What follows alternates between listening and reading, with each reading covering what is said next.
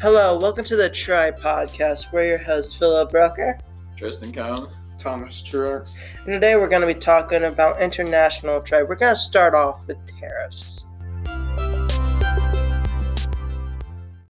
So, Mr. Tristan, you said you wanted to talk about that? Yeah, tariffs, honestly, I think are extremely stupid because it just ups the goods of all kinds of products, American and Chinese or any place that we trade with, especially China. Well, it's not just places we trade with; it can be anywhere. Even trade in our own country, but especially what Trump just did with the what was it the tariff he put on Chinese goods, right, or something like that. I forget what it was. Right? You remember that, right? Yeah, I know what you're talking about. That made all Chinese goods that are exported from China to America double in price. And that's all electronics, toys, all a bunch of other things. All doubled in price. Okay, I can tell that you're definitely biased for, which I personally am too, but what do you think would be good about a tariff? I really don't know what's good about tariffs, but tariffs aren't all bad, but I just know, because I personally do not like tariffs, so I just know all the bad stuff about tariffs. Well, Thomas, I'm going to let you talk before I put my own personal opinion about tariffs. What's your opinion? That tariffs can and can't be good because it's kind of to me, tariffs, it's like a boundary setting for trade. You don't want this to go on, but at the same time, both countries are wanting to set boundaries on, hey, if you do this, we're not going to trade with you. But, okay, if we do that, then you're not going to trade with us. I see tariffs more like a boundary thing. Yeah, I agree. And, as Tristan was talking about, I also hate tariffs and also what Thomas was saying, just sets boundaries. And it hurts everybody except for one party, and that is the producers in the country that sets the trade. So I'm just going to use an example because it's just easier for this if I set an example. If we're trading with China and they're selling apples to us, and it was affecting a lot of American producers that were making apples and selling them because the Chinese producers were selling them for less. So America puts a tariff on Chinese apples that were selling them for 50 cents originally, but now they're selling them for $2. And this makes people not want to buy Chinese apples and makes people want to buy American-produced apples, which are more expensive. Let's say they cost $1. This only helps the producers in America, but it hurts both the people in America and the producers in China because it sets the minimum price for apples up higher because that's what people are selling them at. It's just not really fair. And that kind of goes into our next topic of free trade, which is what I personally want, and I think it's a good thing. Free trade makes it no boundaries and it's just good for the economy. What's your thoughts about free trade, Tristan? I don't really know too much about free trade. If you don't know much about it, we'll just go to Thomas. What do you think about free trade?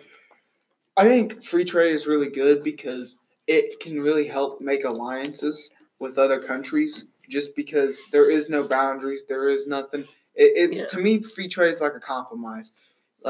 If, let's say, Philip is wanting my Blastoids first edition, but I want his Dark Magician. But there's no cost in between. If you want my Dark Magician, you have to go for this. It's basically like if, let's say, Trump's traded with China, instead of there being taxes, sales tax, and all that involved, just a bunch of stuff in it, we just trade evenly. We just swap at the same time. It's a much better system than tariffs would be. Now, don't get me wrong, tariffs are helpful on certain occasions, but free trade is how alliances are built. Trust is built. Everything is built off of free trade more than anything because it doesn't really hurt anybody. It's kind of just there to help so no one starts any arguments or anything and goes to war over some canned apples or something stupid. Yeah, and I'm talking about free trade. It makes me think comparative advantage.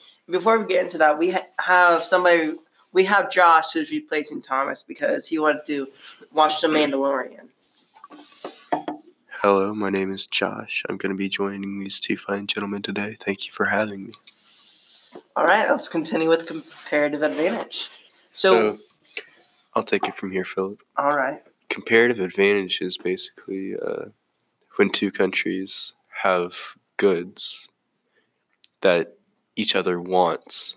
And I could use the example of America makes 1,000 apples and 100 croissants.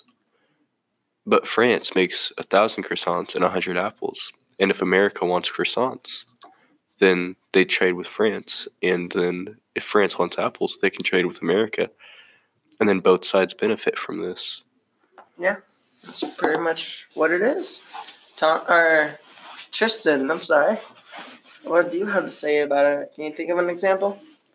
All right. So, let's say China. My Chinese brothers, or actually no, my Vietnamese brothers, sit in the field. right. Picking that rice, and they be picking a lot of rice, but we got a lot of corn.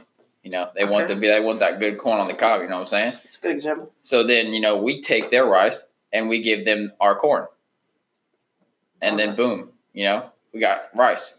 And then, we can, go to Taco Bell and get the steak Fritos, we get it. Yeah. So both countries, we get Taco Bell. So, we benefit. Yeah, we both countries benefit. So, yeah, that's basically what comparative advantage is. We all benefit. Okay, and that's about all the time we have for the Try podcast, and we'll see you next time. Bye-bye. Bye.